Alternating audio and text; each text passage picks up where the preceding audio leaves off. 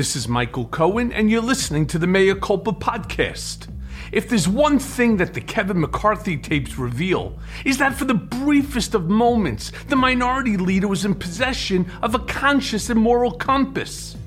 Like the rest of Congress, he was fucking outraged at the events that transpired on January 6th. And the tapes reveal a GOP leader wrestling with the consequences of what Donald Trump and the more extremist elements of his party had wrought. It's too high. The country is too crazy. I do not want to look back and think we caused something or we missed something and someone got hurt. I don't want to play politics with any of that. So what the fuck happened?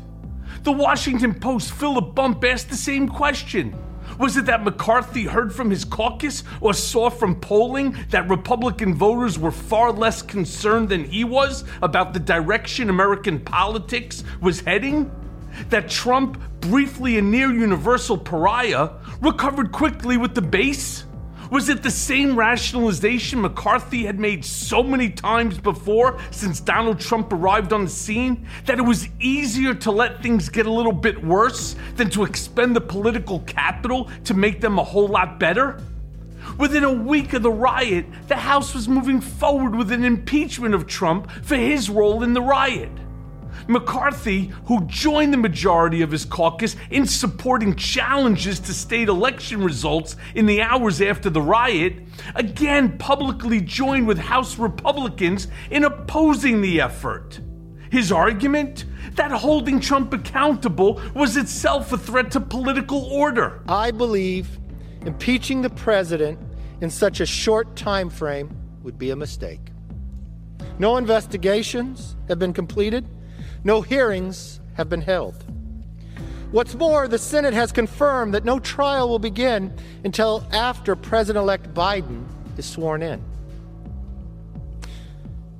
But here is what a vote to impeach would do. A vote to impeach would further divide this nation. A vote to impeach will further fan the flames of partisan division. Most Americans want neither inaction nor retribution. They want durable, bipartisan justice. That path is still available, but is not the path we are on today. It does not matter if you are liberal, moderate, or conservative.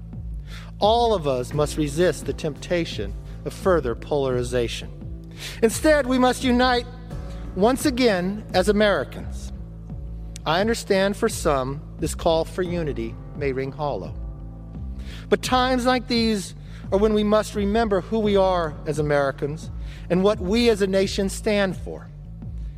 And as history shows, unity is not an option, it's a necessity. 5 days before, McCarthy had participated in a call with Republican leaders in which he speculated that legislation holding Trump to account might pass, and therefore that he might recommend that the president resign. He noted that he hadn't yet spoken with Democrats about what might follow, an important reminder that there was another bipartisan path forward, uniting in opposition to Trump's actions. No, it'll pass the House. I think there's a chance it'll pass the Senate even when he's gone. And I think there's a lot of different ramifications for that. Now, I haven't had a discussion with the Dems that if he did resign, would it not happen? Now, this is one personal fear I have. I do not want to get into any conversations about Pence party, anything like that. I mean, the only discussion I would have with him is that I think this will pass, and it would be my recommendation we should resign. By the time the moment for that accountability arrived, though, McCarthy was once again aligned with Trump. I mean, how? A few months later, he'd stand to a side as House Republicans ousted Liz Cheney from her leadership position for demanding that Trump's role in January 6th be examined. Ringing out across our nation's capital today, another scathing rebuke of the Republican Party from Republican Liz Cheney, who at one time was the third highest-ranking Republican in the House. That was before she was ousted from leadership for daring to tell the truth and criticize the disgraced, twice impeached ex-president. Cheney last night shining a spotlight on her colleagues' hypocrisy, rising to a level now that poses a real-time existential threat to democracy. Almost every one of my colleagues knows in your hearts that what happened on January 6th was profoundly wrong. You all know that there is no evidence of widespread election fraud sufficient to have changed the results of the election. The change of heart among McCarthy and the rest of the GOP leadership to not hold Donald Trump accountable for his actions, but expel him from the party like a mutant virus, is puzzling to the extreme. In the days that followed January 6th, Trump was a near universal pariah. Even those who proudly wore MAGA red looked askance. It was obvious to nearly everyone what happened was beyond the pale. I mean, you could hear it in their voices on those tapes. They were angry, but they were also frightened. Later after this call, I'm going to get another briefing from the FBI. When we say a member's name, when we incite or we in our hearts, maybe we think we aren't doing it. This is not the moment in time to do it. Watch our words closely. Do not raise another member's name on a television. And I'm just warning you right now, don't do it. McCarthy encouraged his team to keep an eye out for examples of inflammatory rhetoric.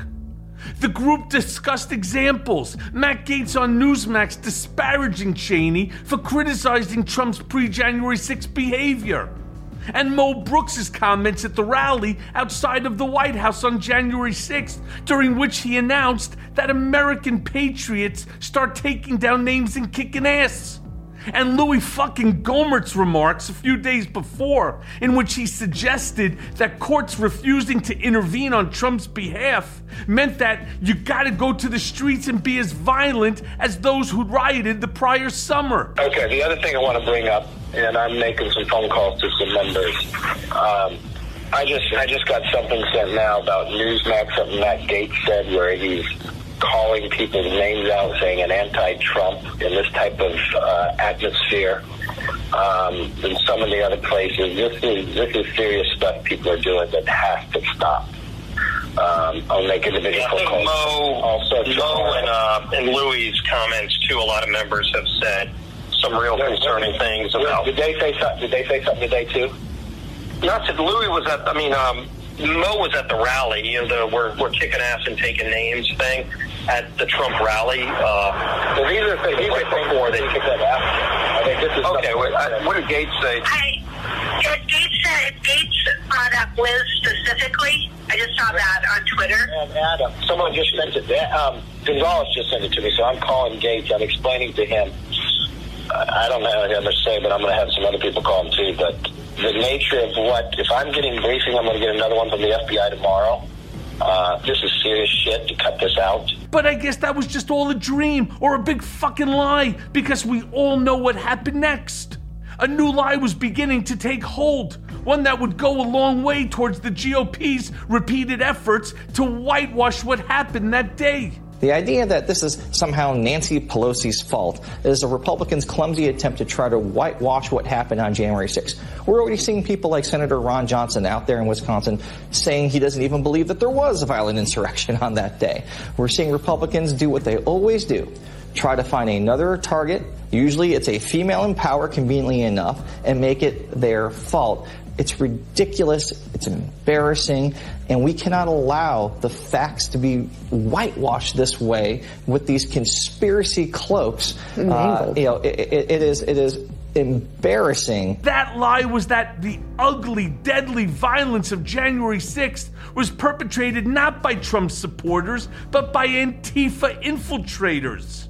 We now have a window into how quickly leading Trump allies were constructing that lie in private communications. Newly revealed texts show that Marjorie Taylor Greene, the lie's architect, understood that Trump's supporters were responsible for the gathering threat that day, yet she quickly pivoted towards blaming Antifa. You know, I didn't like the riot at the Capitol on January 6th. I was shocked by it. I couldn't believe it was happening, and they spent all day convincing me that it wasn't Antifa, and I wouldn't believe it because I was like, no, Trump supporters don't do things. At 2:28 p.m., while the insurrection was in full swing, Green texted Meadows to say, please tell the president to calm people, adding that this isn't the way to solve anything. She knew the rioters were people who would listen to Trump. But then at 3:52 p.m., Green texted Meadows again. Mark, we don't think these attackers are our people. We think they are Antifa, dressed like Trump supporters. Boom! What was once a MAGA insurrection had now become another false flag operation. We're so confused. We thought Antifa was breaking in, or BLM, because of those were the riots that had gone on and on all throughout 2020, day in and day out. Just horrible riots all over the country, and that was the only thing that made sense to most of us. What do you mean by BLM? BLM rioters. Is that an acronym for something? Black Lives Matter rioters that were attending the Black Lives Matter protest. Green wasn't the only one. I mean, just minutes earlier, Trump advisor and human fucking testicle Jason Miller had texted Meadows to suggest that Trump should tweet that bad apples like Antifa or other crazy leftists had infiltrated the alleged peaceful protest by Trump supporters. Before long, the Antifa lie was in full swing. That evening on Fox News, one fucking show after another featured speculation or outright assertions that Antifa was to blame, including on programs hosted by none other than Tucker Carlson, Sean Hannity, and Laura Ingraham.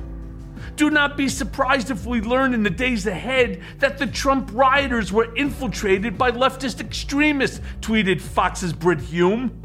Those comments were often peppered with the even more absurd claim that Trump supporters couldn't possibly be capable of violence. There's a word for what we just saw, Angelo. It's gaslighting. And now, thanks to these texts, we have the evidence, the clear evidence for that gaslighting. That's right. And on January 6th itself, the same day that they were sending these text messages, all three of these individuals, Laura Ingraham, Sean Hannity, and Brian Kilmeade, went on Fox News. And while they were telling Donald Trump that he needed to call up his supporters, they were telling Fox News viewers and the rest of the American public by extension that the people that were actually attacking the Capitol were not Donald Trump supporters, but actually secretly Antifa or Black Lives Matter.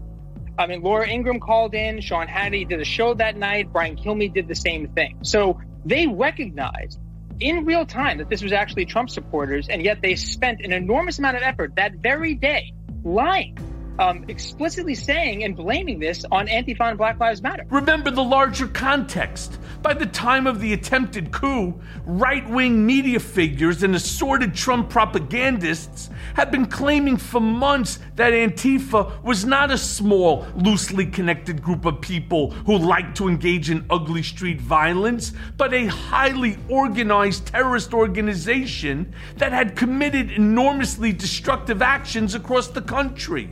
So, when an actual violent assault on political order and civil society was incited by Trump and carried out by Trump supporters on January 6th, and Republicans were desperate to insulate Trump and his movement from responsibility, they knew exactly which lie to promote. It has been no secret that GOP leaders' evolving stance toward Donald Trump in the aftermath of January 6th was craven and despicable. You need only look at how their public comments shifted from condemnation to let's move on to re-embracing Trump. The question remains why? Is it all just pure realpolitik, or is there something deeper and more sinister going on? Does Trump have some kind of leverage on Kevin McCarthy, on Lindsey Graham, and the other fucking toadies who continue to carry his water despite their better judgment? We'll probably never know.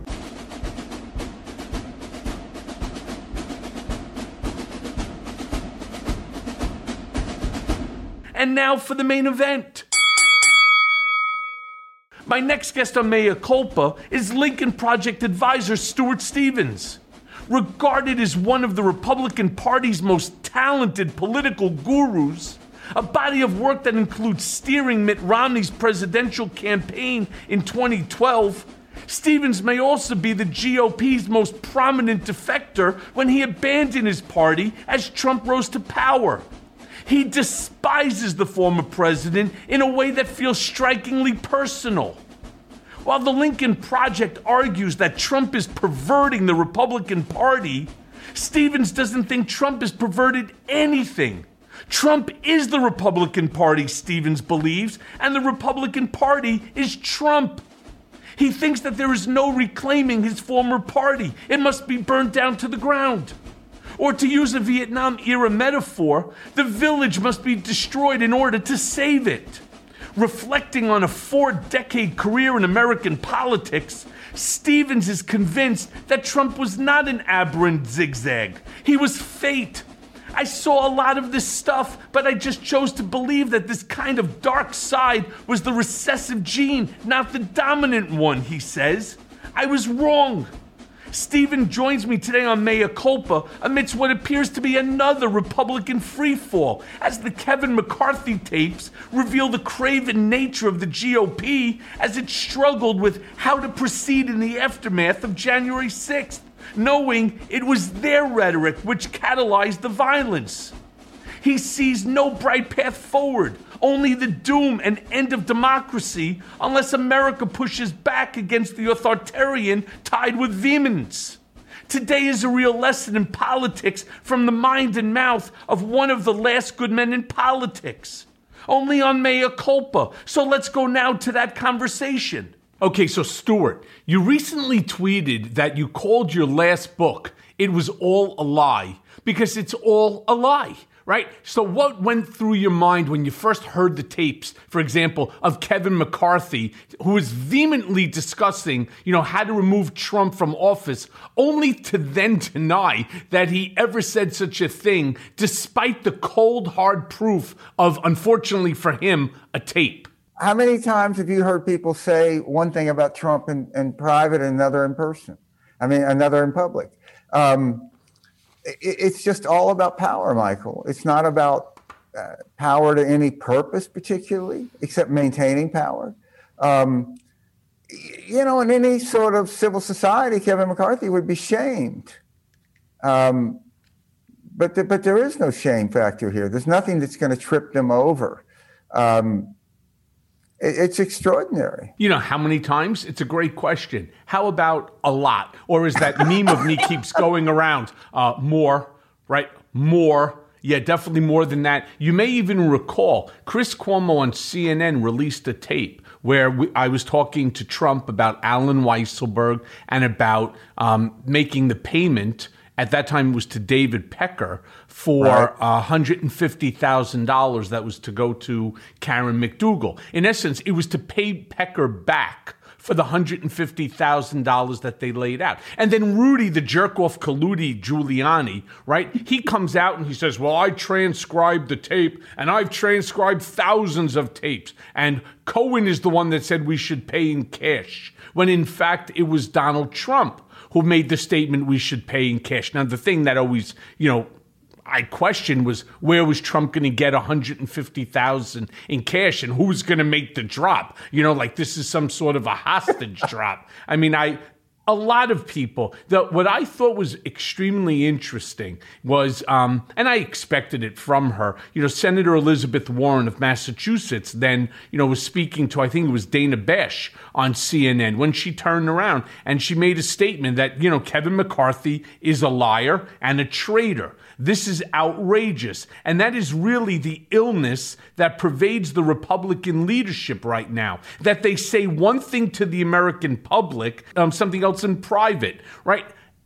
That's exactly the point that you're trying to make. What they do is they lie to the American public about things that they're saying about Donald. Yeah, look, one of the realities here is, how many campaigns were we involved in, Michael, where, Elizabeth Warren was on the other side because of ideology?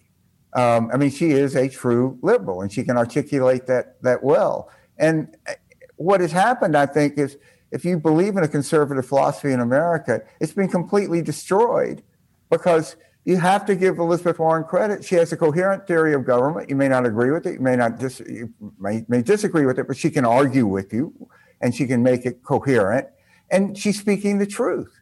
I mean, Kevin McCarthy is a liar, and he is engaged in activity that directly contradicts the oath of office that he took. He should resign. I mean, when this came out, in a normal sort of political system, I mean, in England, the way it certainly used to be, should have resigned.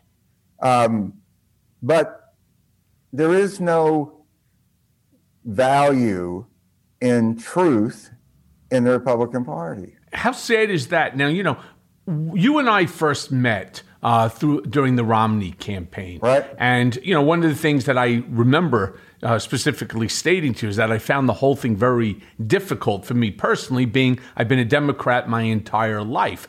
But I do have to say that I find Mitt Romney to be neither Republican, not independent, nor Democrat. He's just a guy who cares about America. And it was one of the reasons why I tried to support Mitt Romney. It wasn't simply because Donald or at the time Woody Johnson had asked me to do it. It was simply because after meeting him and after meeting Ann and all of the kids, I really found that he had similar values to the way I was brought up, and I love the relationship that he had with his wife and his children, and I love the way he spoke about the country. And that was really important, for me when I was making that decision. But in furtherance of what Elizabeth Warren said, and this to me was important, they understand that it's wrong what happened, an attempt to overthrow our government, and that the Republicans instead want to continue to try to figure out how to make the 2020 election different instead of spending their energy on how it is that we go forward in order to build an economy, in order to make this country work better for the people who sent us to Washington. Shame on Kevin McCarthy. And it's about time. People, and I don't care, Republican, Independent, Democrat, as long as they're calling a spade, as long as they're calling the reality, shame on Kevin McCarthy, who lied about the statements that he made about Trump. The tape gets released. He still continues to deny it. They play the tape, and then he sits there scratching his head. They're taking it out of context. They're not. No. What can you say about a world in which these fundamental values of what it means to exist in a civil society are not held by a major political party? I mean, the key to any democracy is somebody has to be willing to lose. And, I worked my heart out for Mitt Romney, and I thought he'd make a wonderful president, but I never feared for the country if we lost. And that's the way it should work. I mean, it's okay. We presented a view. President Obama, more people voted for President Obama. Okay. I mean, Mitt Romney called him that night, conceded very graciously, went to see him at the White House later. I mean, this is how and that's hard. You know how hard it is when you've been out there for 2 years, 19 hours a day, and you go and be gracious, but that's what you do. And he wanted Barack Obama to be a successful president. Absolutely, he wanted that. And, one of the things about this moment now, I think that people do have a better sense of Mitt Romney's humanity. That here is a person who is thinking about these decisions, who cares about the country. That sort of hothouse, join the club pressure inside the Senate. It's a team effort, all of this. For Mitt Romney to be like the only person standing there applauding Judge Jackson's historic nomination and accession to the Supreme Court, it's incredibly powerful and moving and important. And that's what the Republican Party should be. It shouldn't be about debating what is truth and not truth. It should be about debating what is a better philosophy of government. And we just don't have that now. It's one party is a pro-democracy party still, and that is the Big D Democratic Party. And the other party is really an autocratic movement. Well, you could say whatever you want about Mitt Romney and Joe Biden, and Barack Obama, but the way that they behaved, whether you were the winner or the loser, were the way that it should be, like gentlemen, right? Because they're going to have to then work together. Mitt is a senator, and Biden. Think about what kind of an asshole you have to be to want to see your country burned down to the ground because you lost an election. Seriously? So the hundreds of years in the existence, the Constitution, our democracy, our standing in the world means nothing simply because you lose an election. And so I knew how Donald was going to react, which is why I stated before the House Oversight. You predicted it. Because 100%. I understand the animal, right, that walks in his Brioni suit. I know exactly who he is and what he's trying to do. And I understand his game plan as well as he does, because nothing is really new with him. Everything is just regurgitated bullshit over and over again. The only difference now is that he has a whole slew of Republicans that have figured out how to make money and how to retain power by basically continuing with the big lie and Donald's bullshit stories. But I want to ask you this, Stuart, for a second. What I don't understand is the lack of consequences for McCarthy, right? He stood up and he lied right to the American people's face. Now, the cowardice and the moral rot on display is just so obvious, and despite all the commentating, nothing really happens. The GOP base seems to basically delight in the fact that he's lying. And Trump, or the GOP, that they have so successfully made an enemy out of the press, or the New York Times for that matter, and other organizations, that anything that they report becomes suspect if it's not broadcast on Fox News. How do we, as Democrats, overcome or repair this problem? You know what? Let's not even say as Democrats. How do we, as Americans, overcome or repair this problem? Listen, I think there's only one way. I think it's to defeat the Republican Party as it exists now, because it's not going to reform itself. I mean, look at Mitch McConnell. He goes to sleep January 5th, 2021, majority leader. He wakes up January 6th, minority leader. His colleagues are running for their lives. He still won't vote to convict Donald Trump, who he then goes out and says was responsible for it. So there's nothing I am not of the belief that there is a Republican Party as it currently exists worth saving. So, there's sort of a little debate among people who are anti-Trump about this. So you take, maybe there's, 8, 9 Republican congressmen, senators who would vote to do the right thing out of the entire party. So 85% of the party is completely Trump. So if you really work hard, maybe you can make that 80% of the party isn't Trump. I think it's more efficient just to defeat these people. And that is what people fail to understand, is something that you know probably better than anyone else in the country. Right? What will happen if Donald Trump is elected again?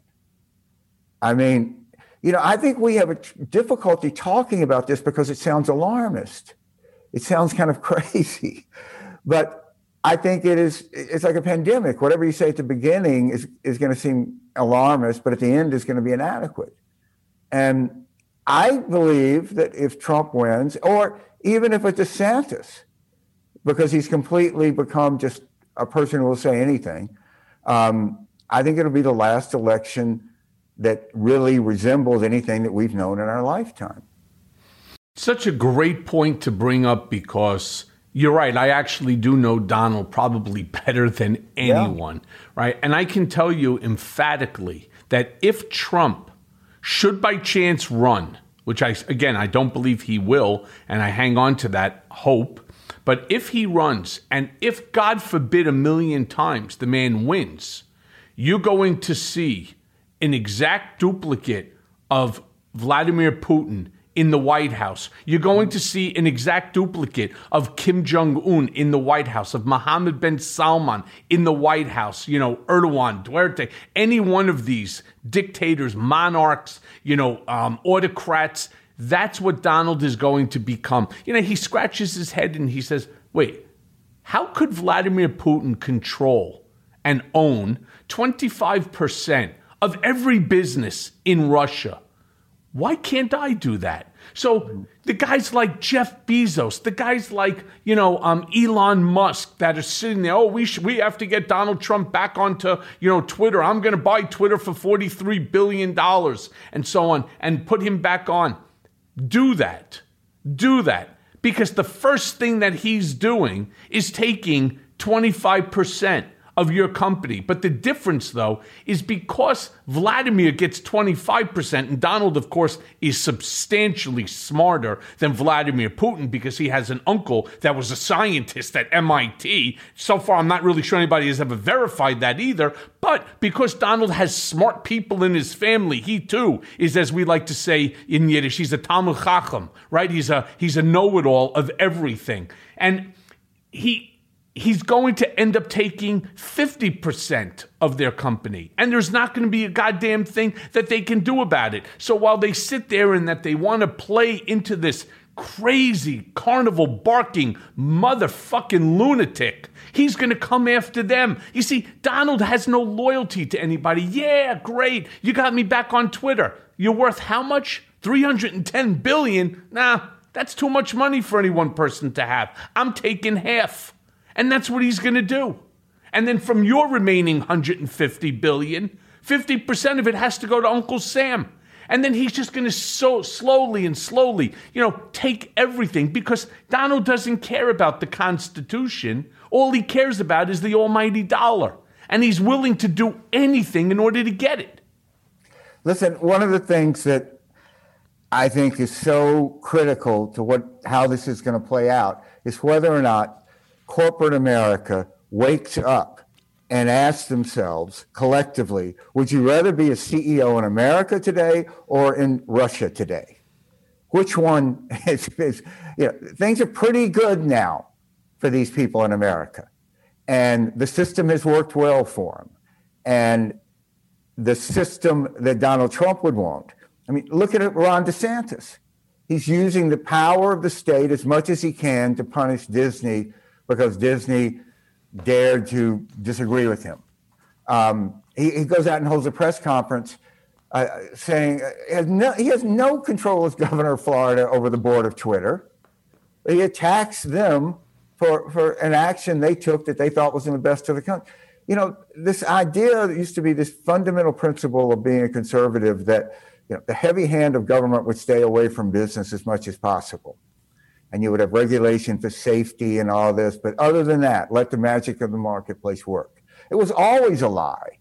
And look at what DeSantis is doing is, I think the difference between it and what Castro did is I think Castro actually thought for a while that he was helping other people. I don't think DeSantis even entertains that fantasy. It's just all about punishing enemies. So when you look at these companies like Toyota and others that have continued to give money to those that voted not to certify the election, it's absolutely not in their best interest. I mean, wake up and look at where this could head. And all they need to do, Stuart, is look at me. Look at what happened to me when the Department of Justice, with a corrupt and a complicit attorney general, decided that I was going to be their target, to be unconstitutionally remanded back to prison because I refused to waive my First Amendment constitutional rights. And you think, Stuart, that you or any one of our listeners are any different? You think that any of these Democrats that, like a Nancy Pelosi or, you take an Eric Swalwell and Adam Schiff, just any one, any one of these Democrats.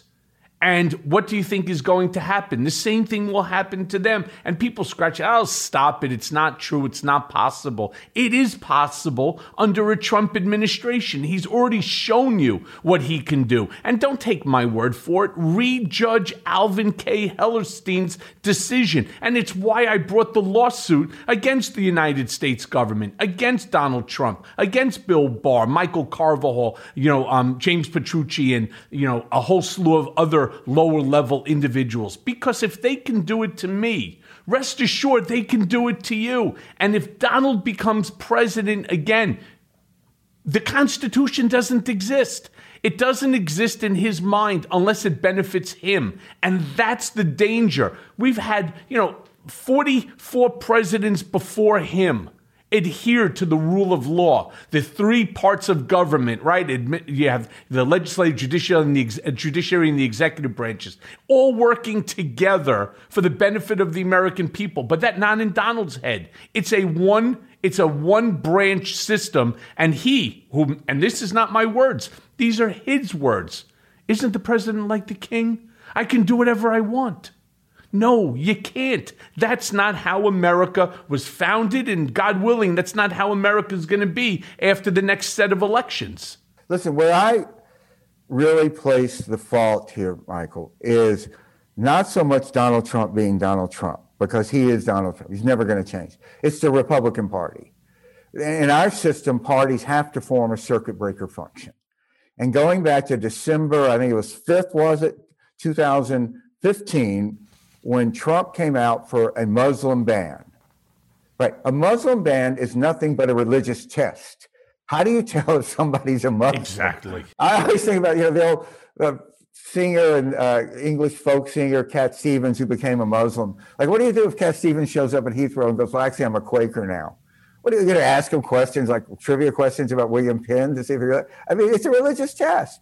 So if Republicans stood for anything that they said that they stood, it was in the Constitution. And the Republican Party should have at that moment come forward and said, we can't stop voters from doing what they're going to do. They're going to do whatever they want, but we are not going to back Donald Trump if he is the nominee. That's what Reince Priebus should have said. And if Trump went on to win, Priebus should have resigned. And if he did that, Priebus would be a hero now. We all know why they didn't. It's sort of the inability to imagine Donald Trump has always enabled Donald Trump. People couldn't imagine the guy who talked in public about having sex with his daughter being a Republican nominee. They couldn't imagine someone after the Access Hollywood tapes being president. We couldn't imagine what would happen if he lost not a close election, what Republican senators would do. We couldn't imagine the attempt, a violent overthrow of the United States government on January 6th. And it's that lack of imagination that I think has always benefited autocrats. And because those of us who support democracies have the naive view that this is some natural order. And it's always going to be this way. See, now you blame the Republicans. I blame the Democrats.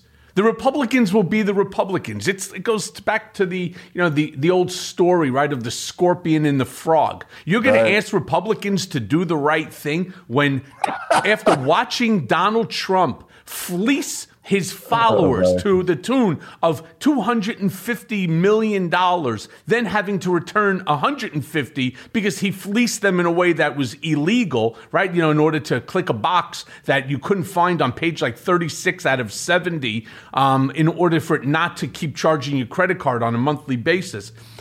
The Democrats haven't done shit about it. Merrick Garland still sitting.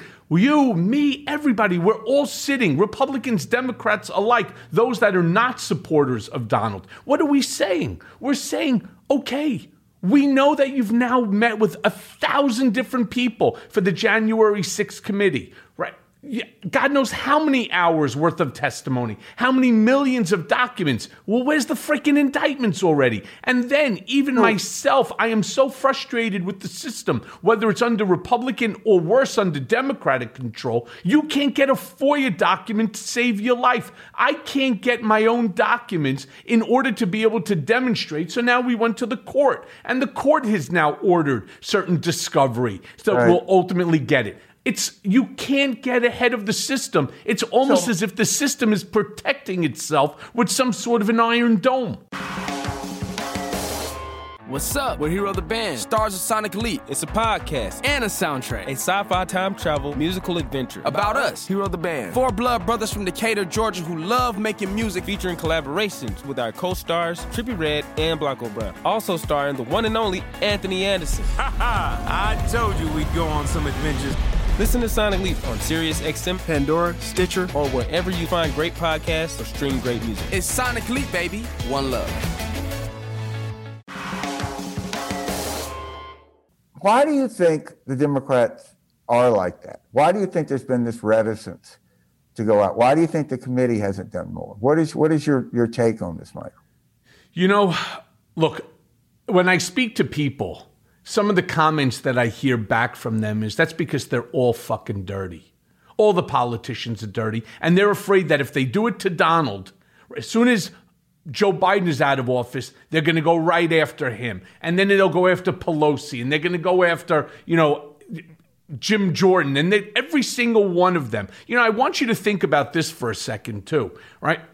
When it comes to Republicans that are running in the midterm elections, I think that there's like a dozen Republicans that all have criminal records behind them. There's this girl, Danielle Neuschwanger, right, from Colorado, 3 times, right, with restraining orders and so on against her. Then, of course, you have, Matt Gaetz. We all know about that underage sex trafficking. You have Lauren Boebert, who's made a history of arrests. I think, there's a whole slew of her. And then there's, menacing charges by some Rhode Island, member of...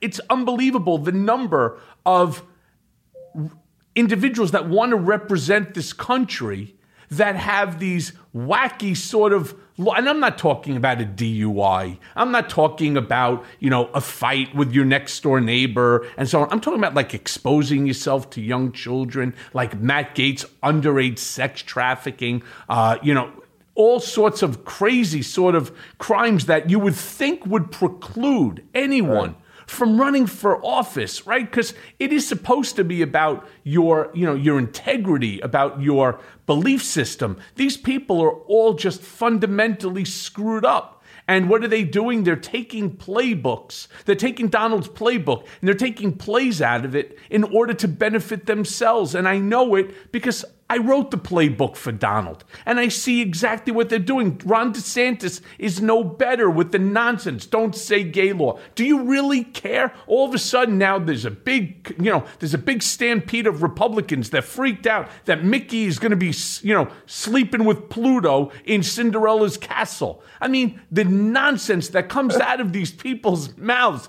It's like, now all of a sudden, you're going to find out that Goofy, is androgynous, right? I mean, it's incredible. He's gender neutral.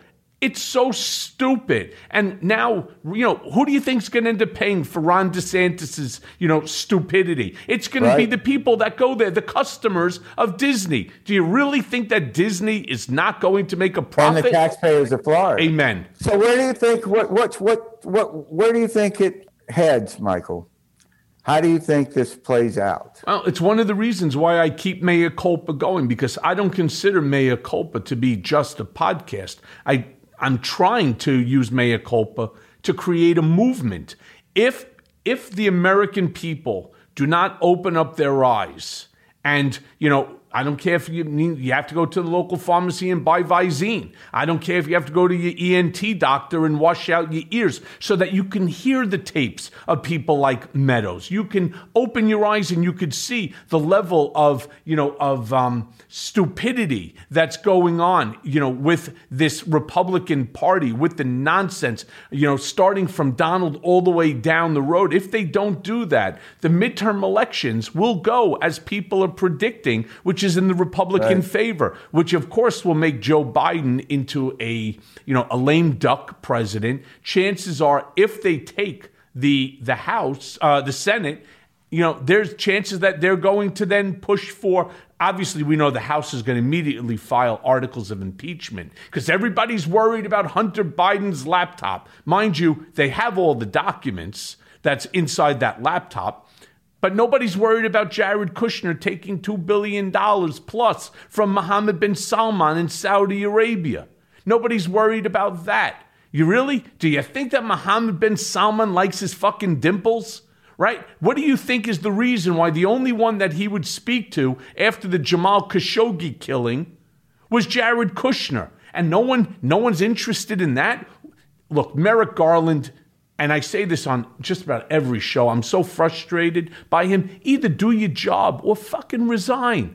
Let somebody get in there who wants to do the job to hold people accountable. You cannot sell out America for $2 billion for your own benefit, Jared. You just can't do that as a senior advisor to the dumbest president on the planet. You just can't do that. And somebody has to hold somebody accountable other than me, a guy who paid $130,000 to a porn star, not to talk about the president's mushroom pecker. That's really all that it's about. So let me ask you this. Do you have any hope that when the January 6th committee finally does its primetime show, that it's going to capture people's imagination in any way like the Watergate did? No, and actually I would compare it not to Watergate. Watergate captured people's attention on both sides. Let's look more at the Mueller report.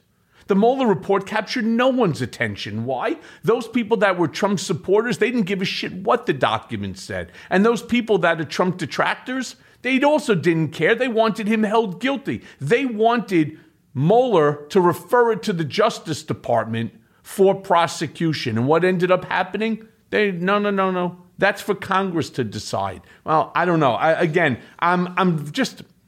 disenchanted, and it's why I ask all of my listeners, join this movement that we are creating. Make sure that you get out and vote, but not just you, your neighbors, your sisters, your brothers, your cousins, your mothers, your fathers, aunts, uncles. It doesn't make a difference. Anyone that you see on the street, make them vote. Make them vote for people who have some sense of right and wrong. People who aren't going to go down the shithole that I went down, in the service of a guy who legitimately wants to be your king. Now, if that's what you want, you're in the wrong country, but that's what the man wants. But let me move on for a second here, Stuart, because you've said about the new extremist GOP that you can't negotiate with evil. Now, that there is no, meeting that these people, where you can meet them halfway, right? The only way forward is to beat them at the ballot box. Now, in my mind, it's so obvious, but we're right now in a situation where the GOP is poised to return to the majority in both the House and the Senate. And as I just said, I find that absolutely terrifying. Now, I'm curious how you feel about the midterms and what our next 2 years will be like under a Republican majority. And is there anything that the Democrats can do at this point to right the ship into the right path? Look, I think, politics is the most insane business in the world, as you know, and I've been involved in a lot of races that we ended up winning where we were a lot more behind now than the Democrats are. So yes, it is theoretically possible. Look at what happened in France. I mean, you can draw pretty direct analogies. You have a very unpopular leader. You had inflation. You had immigration as a real problem. What the Democrats have to do is they have to make this a choice, not a referendum on Biden. Right. They have to make it a choice. They have to put it out there what you're going to get. So you look at this plan that Rick Scott put out as a Republican 11-point plan.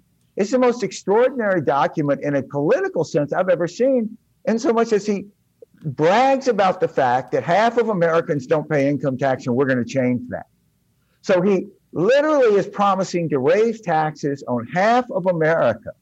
Now, if the Democrats can't run on that, you have a plan that is immensely popular. The Democrats want to tax billionaires.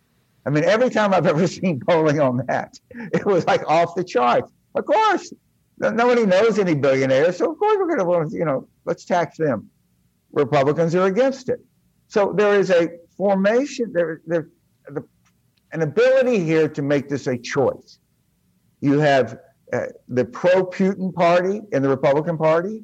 You have the party that impeached Donald Trump because he tried to blackmail Zelensky into not giving him weapons until he made up some dirt about Joe Biden. So they have to go out and quit defending themselves, and they have to attack. They have to attack Republicans for what they say they will do. They say that they will impeach immediately. And it's not going to be McCarthy, Speaker of the House. It's going to be Jim Jordan. They're going to put McCarthy's head on a spike.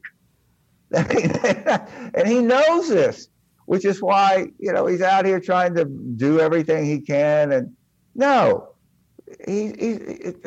one thing that's you have anti-democratic movements, right? In the history of Western civilization, no anti-democratic movement, which is what the Republican Party has became more democratic in power. You elect a National Socialist, and there's this myth that somehow the office will make people more serious. You heard this a million times about our pal Donald. Well, once he's elected president, the presidency will somehow imbue him with a gravitas. No, not at all. It's not going to happen. And you elect these Republicans, they're only going to be able to use the levers of powers to more hurt democracy. So Democrats have to go out and attack. They have to make it a choice. They have to be unrelenting about not giving any ground on this. They have to make it a referendum on democracy, a referendum on patriotism, a referendum on what's happening with the economy. I mean, there basically is functional no unemployment now in the country. I mean, the economy is good. Inflation's a problem, yes. Gas prices are a problem. Republicans have no plan to make that better. So I think you just have to, in each of these races, go out and make it clear this is what you're going to get with Republicans. You're going to pay more in taxes. They've already said it. Billionaires are going to pay less in taxes. Look what happened the last time Republicans controlled. They cut taxes on billionaires. They cut taxes on those who made the highest. Now we have this, the deficit increased the most under Donald Trump, any president in history of the United States. How do they want to compensate for that? They want to raise taxes on half of America. So I think that's what you have to do. You have to attack. Yeah, I hate to say it. I think it's more than that. And the notion that Jim Jordan could be the speaker scares the living piss out of me. First of all, there are a few things. Sure. There are a few things that we know. Jim Jordan was involved in communications with Mark Meadows on the January 6th, attack on our Capitol. And, I understand that there's like thousands of text messages now from Meadows that is being released to the January 6th committee. And I suspect, in time that we'll receive that as well. My feeling is as follows, right? You got to look at history in order to figure this whole thing out, because the betting money right now is that the Republican Party will be the winner of the, on election night for definitely the House and possibly the Senate as well. The only chance that we have is that it's 8 months, give or take, to the November midterm elections. And 8 months, as you know better than even I, in politics, 8 months is a lifetime. So what can happen? What they have to stop allowing are the Republicans to come up with these blanket bullshit statements that make you feel good right now. So Michael Cohen today is announcing that I'm going to be running for the presidency of the United States of America in 2024. And when I run, my platform is I'm going to balance the budget. It's easy. I'm going to do it in a year. Right? And gas prices, I know how to bring gas prices down to $3, $2 a barrel. We have 264 billion barrels of oil in America untapped. I'm going to tap that, and I'm going to do it in an environmentally responsible way. And crime, under me, there will be no crime. No more shootings in the street, right? And you sit there and everyone's like, holy shit, right? I mean, is this like the second coming of Christ?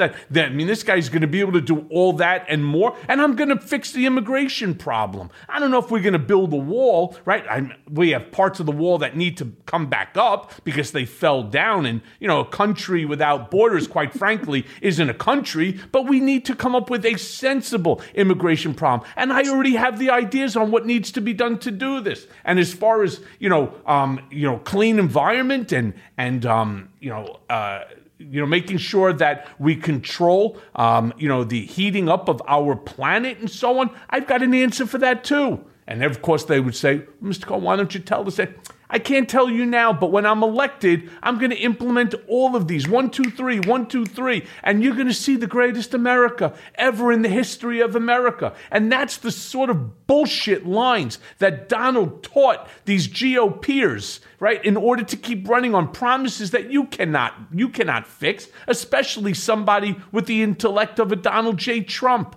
and especially the morons that were surrounding him, from his own mishpacha over there between, Ivanka and Jared, all the way to Rancid Penis as his chief of staff. This is no joke, right? I mean, you have, it was a conglomerate of buffoonery, and unfortunately, hook, line, and sinker, too many people fell for it, and they continue to fall for it today. Yeah, look, what I always thought about Trump is there's the politics that we grew up thinking was the best policy is the policy that spoke to that which was supposed to be the best within us. That, an aspirational politics, that it was supposed to rise up. And that's how we're going to have this shining city on a hill. What seemed to me that Trump, and you know this better than anyone, Michael, what he did was he says, look, that worst part of yourself is actually the best part of yourself. The part of us that we all have that we feel, hey, I didn't get a fair shake here.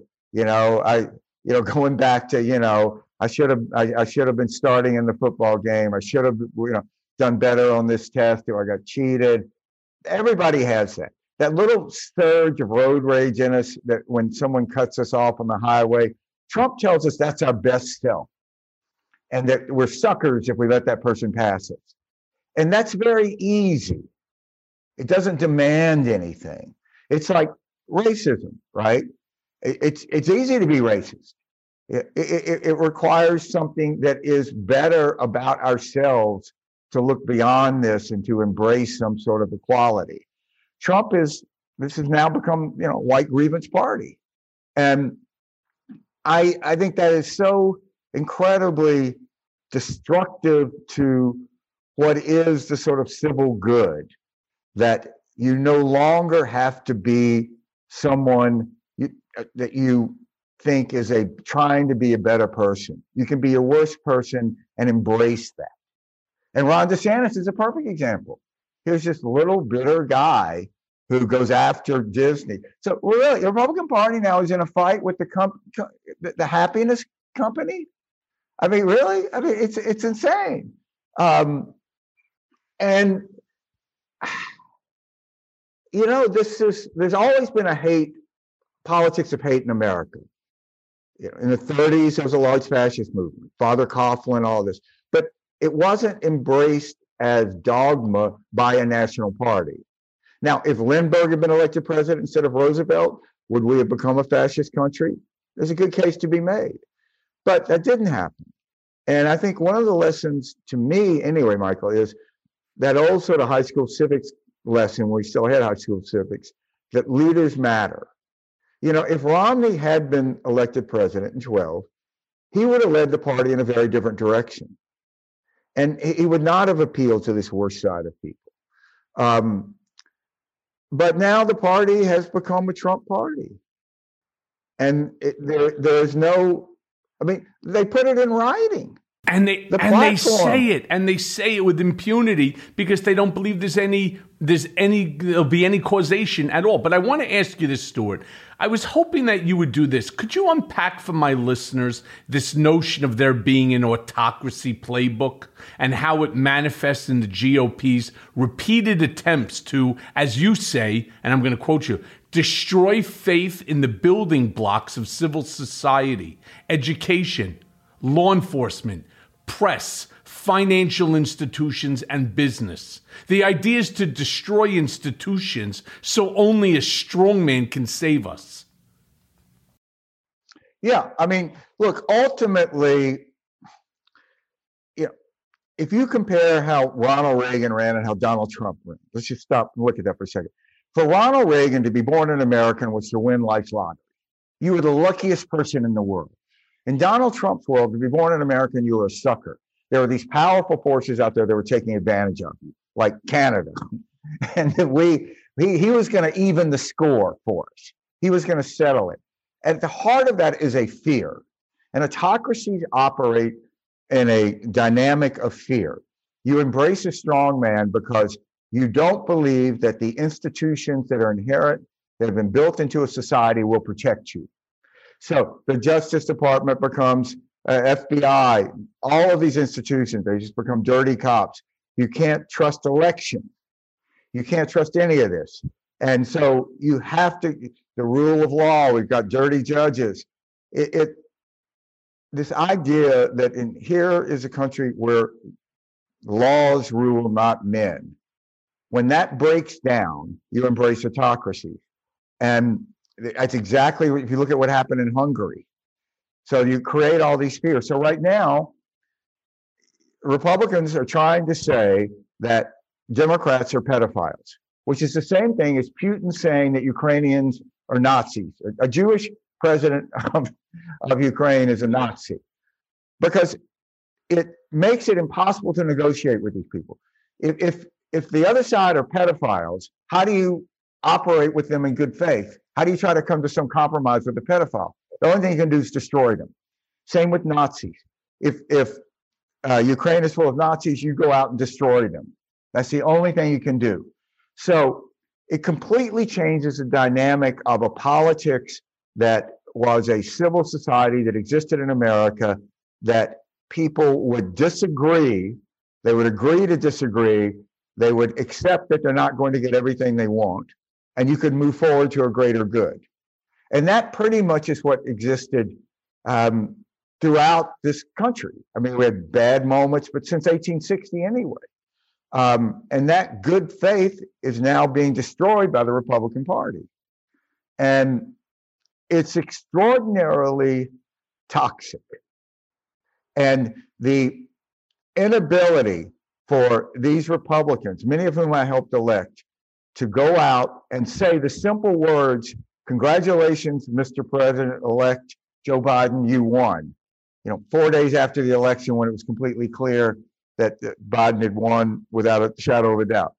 That's not a high barrier to defend democracy. I mean, you think about, our parents and grandparents. You're not being asked to charge a beach. You don't have to take a machine gun nest. You just have to get your comm shop to say, who won the presidential race in the United States of America? And they couldn't do that. And what they said was, well, this doesn't, we're just humoring Trump. It doesn't matter. But it did matter, because now we're in a situation where some large percentage of the country doesn't believe that Joe Biden is legally elected president, which means that we don't live in a democracy. Right. What Trump has done, exactly. What Trump has done is, he's now made it so that whatever the press says or anybody says that is opposite of what he's saying needs to be considered suspect. And he got that playbook from Putin. Right, Putin is really the master of it. Donald is just a second-rate imposter. Because what is Putin doing here right now in the Ukraine? Right, we're talking about Nazism, the resurgence of it.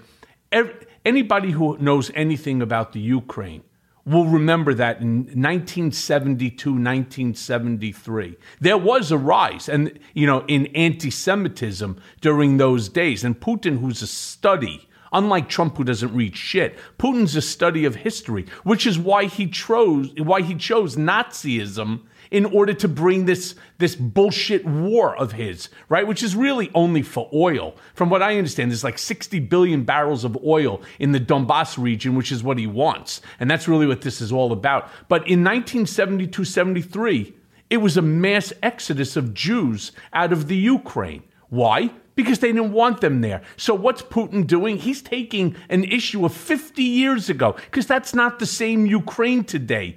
Right? 50 years ago, you would not have had a Zelensky as the president of the country. And not to mention, I know many people that were living in the Ukraine, some of whom, were involved in the U.S. American Chamber of Commerce. Then there was the Ukrainian-Israeli Chambers of Commerce. I mean, it's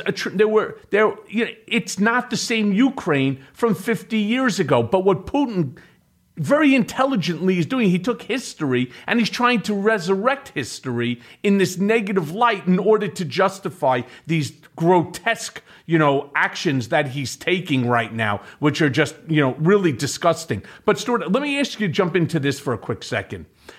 While the GOP is foisting this poison upon America, we must deal with the fact that close to 80 million Americans voted for this kind of political paradigm. Is it possible that tens of millions of voters want this kind of American autocracy? Or is there something else that's going on here that makes this kind of rhetoric and politics popular with a broad swath of the electorate? And more importantly, what do we need to do to change their minds? Yeah, that's a brilliant series of questions that are really goes to whether or not America is going to survive as a democracy. Again, this is where I fault the Republican Party, Michael, because a lot of people may have thought, okay, Donald Trump is like this weird guy. There's something about him. I don't know. But then they have their U.S. senator, if you're a Republican, who supports him, and you like that person. They seem perfectly normal. Olympia Snowe seems normal, and so she's going to support Donald Trump. So you buy into that. They become gatekeepers into this. It's like, I don't really know this person, but then if someone says, well, I know this person, it's okay, it's not as bad as it seems, that gives you credibility to believe this. So I think that they're on the hopeful side here, right? Because ultimately, Republican Party is a white party. 85% of Donald Trump's coalition was white, okay? The country is 57% white. Of those Americans who are 15 years and under, the majority are non-white. Now, odds are really good they're going to turn 18 and still be non-white. In the latest census, only 1 out of 10 of the new Americans was white. And Republicans know this. So what I think the role that we're in now, like with the Lincoln Project, the Union, all of this, is to try to hold on to what we have to be able to pass it on. Because there is this demographic tide that's coming into the country. And all the Stephen Millers in the world are not going to stop that. And Republicans know this. And it was this tragic divide that Republicans could take. Either, since 1964, right, Republicans got 7% of the black vote in the 64 election with Goldwater. From Eisenhower, they got 45%. So we fell off this cliff to 7%, and it never came back. So Republican Party could have asked itself the hard questions of why is it that we can't appeal to more non-white votes? What is our failure? And at least in the Bush world, when I worked with this, we at least admitted this was a failure.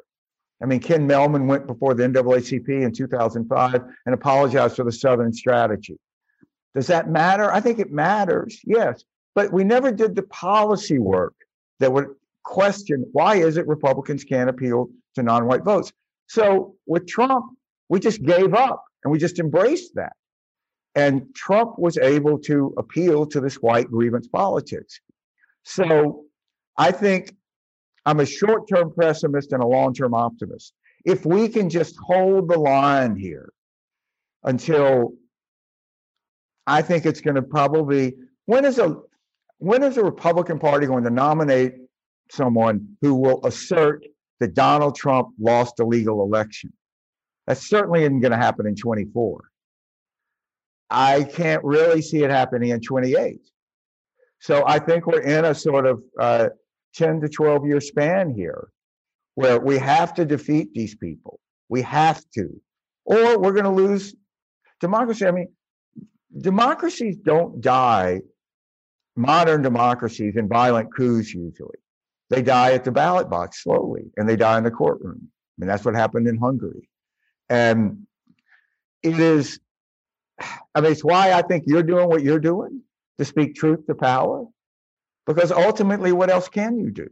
And I think that there is this very human instinct that the enormity of the challenge paralyzes us.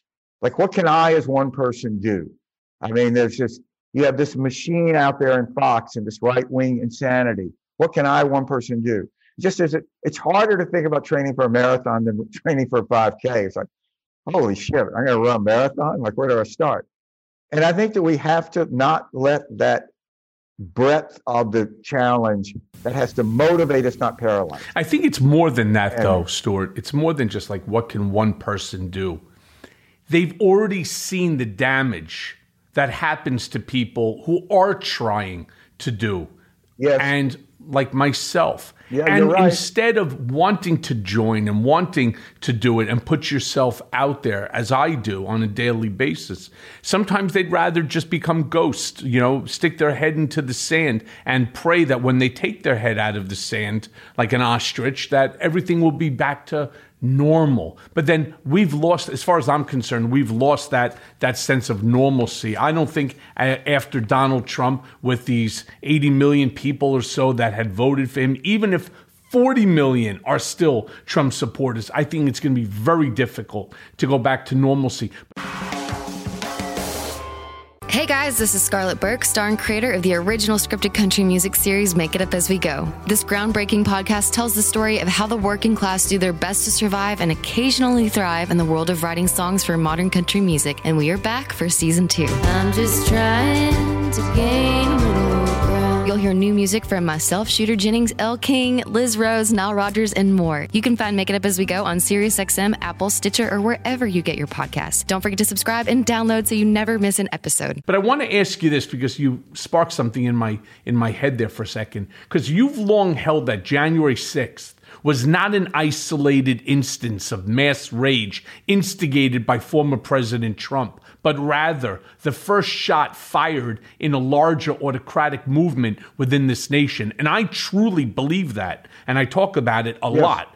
The coordinated effort to pass scores of anti-democratic voting measures did not happen overnight. This was all planned and set loose. So if you would, discuss with me how Trump fits into all of this. I mean, was he the creator and instigator of this autocratic moment, or were there folks behind the scenes pushing for this change and found in Trump the imperfect vessel to deliver this autocratic future that, truthfully, I don't want? Yeah, I think it's the latter, Michael. Look, I think what the Republican Party realizes is exactly what the Prussian aristocracy realized in 1930s Germany, that they had lost touch increasingly with the white working class.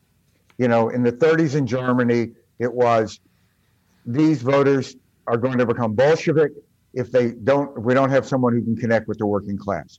I think Trump's sort of genius was he understood that Republicans really didn't believe in anything but power, and that he could come in and say, I will give you power. It's all transactional.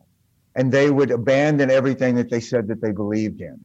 They would nominate some guy that talks in public about having sex with his daughter, and they were still the Family Values Party. And the whole character counts thing went away. So I think they saw Trump as someone, I think the McConnells of the world saw Trump as someone that they could use and control, and that never works. And on January 6th, when McConnell and his colleagues are running for their lives, they maybe had that sense. You can't feed the alligator hoping the alligator will eat you last, and that's what they've done. So the thing is, once a party embraces hate, it is very difficult to unwind that. And that is really the difference now. Republican Party has become really pretty much officially a white grievance party. And the Republican Party platform is whatever Donald Trump thinks. Well, it's white privilege. It's white privilege party, right? It's status quo party. Yeah. Yeah.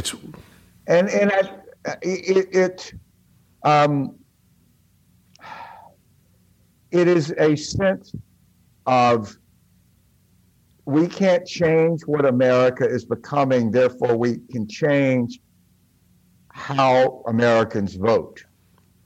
So that is our own, that's why they're so desperate about this. And the thing is, there's all these buffoonish characters out there that you know so well, the Matt Gaetz, the Lauren Boeparts, or the Greens.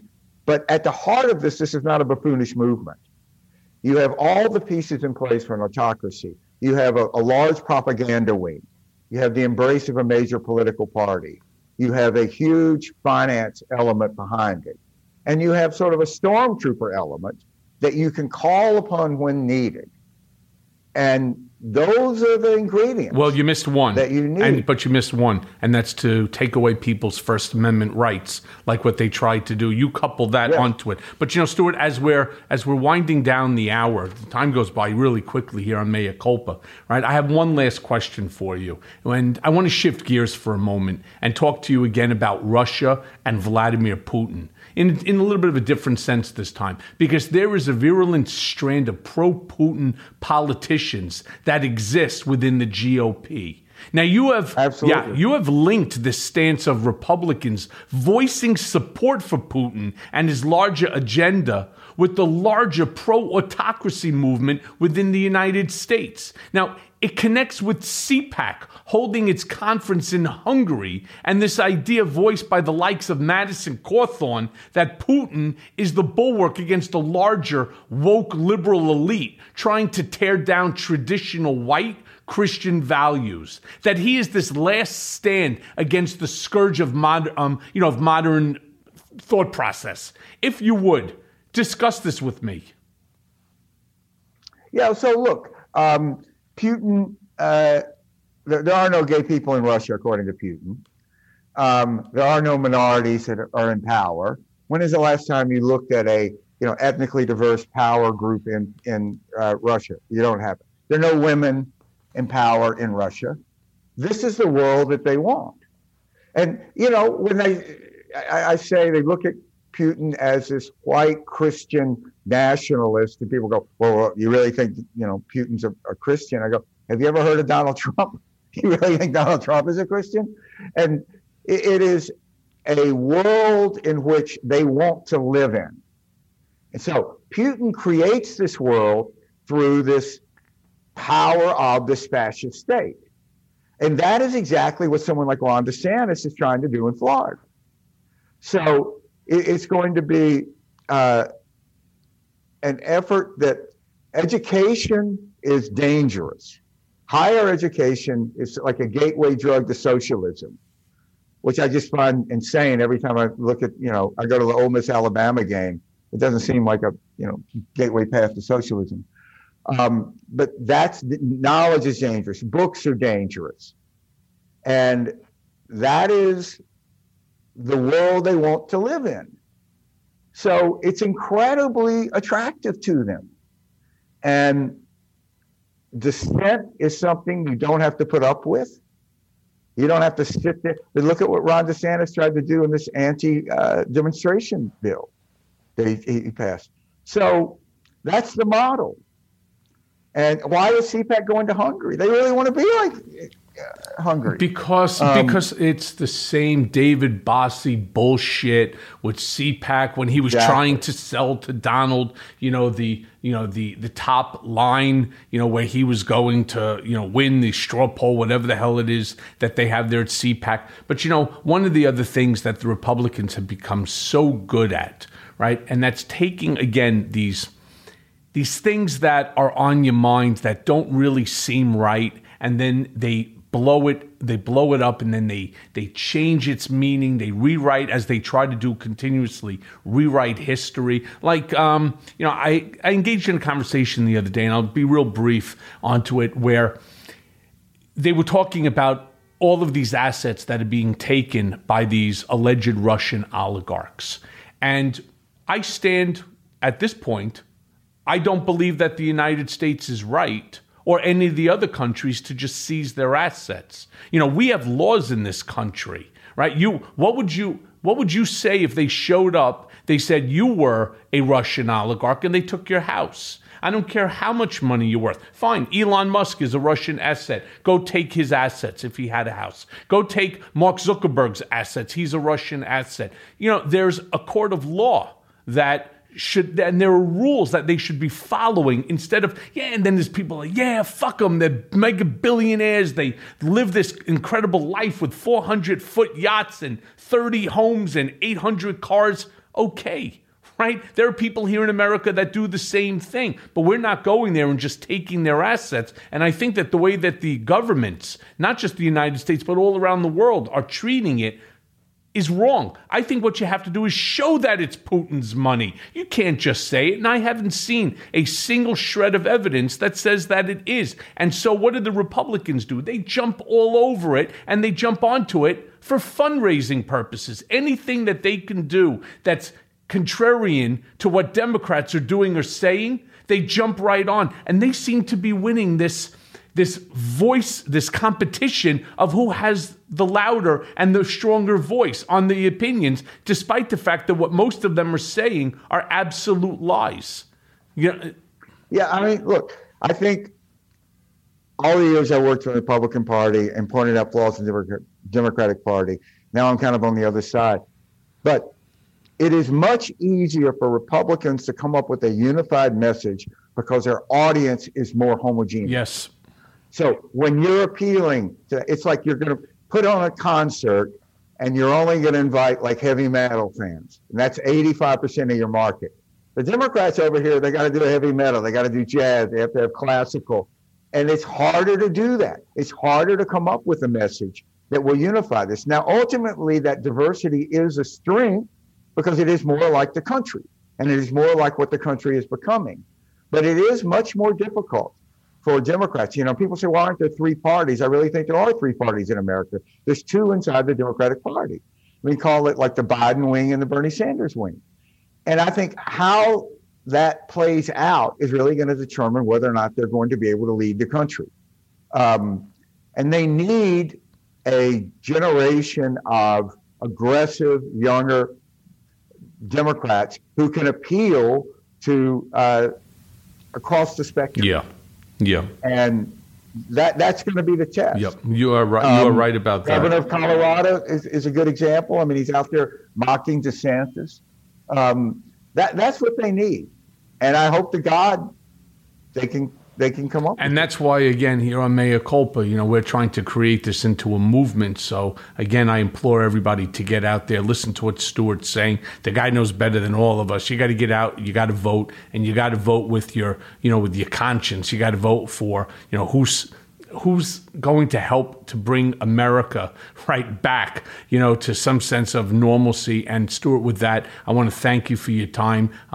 Really great to see you. It's been a while, especially I've been out of town for a little bit, so it's been a while. But it's great to see you, and it's great to talk to you. And I certainly hope to have you back on Mea Culpa again very, very soon. Thanks, Michael. I admire what you're doing so much, man. Well, thank you. And like I said, we have a lot of work to do for the upcoming midterms. So I'll be speaking to you soon. All right, brother. Thank you, pal. And now for today's Mea Culpa. In speaking with Stuart Stevens, I'm reminded that Trump was not an aberration. A thesis has emerged of late that Trump is a kind of accident of history. Remove Trump from the equation and the party will heal itself. This presumes, of course, that there are figures within the party who are capable of curing the GOP of its infatuation with authoritarianism.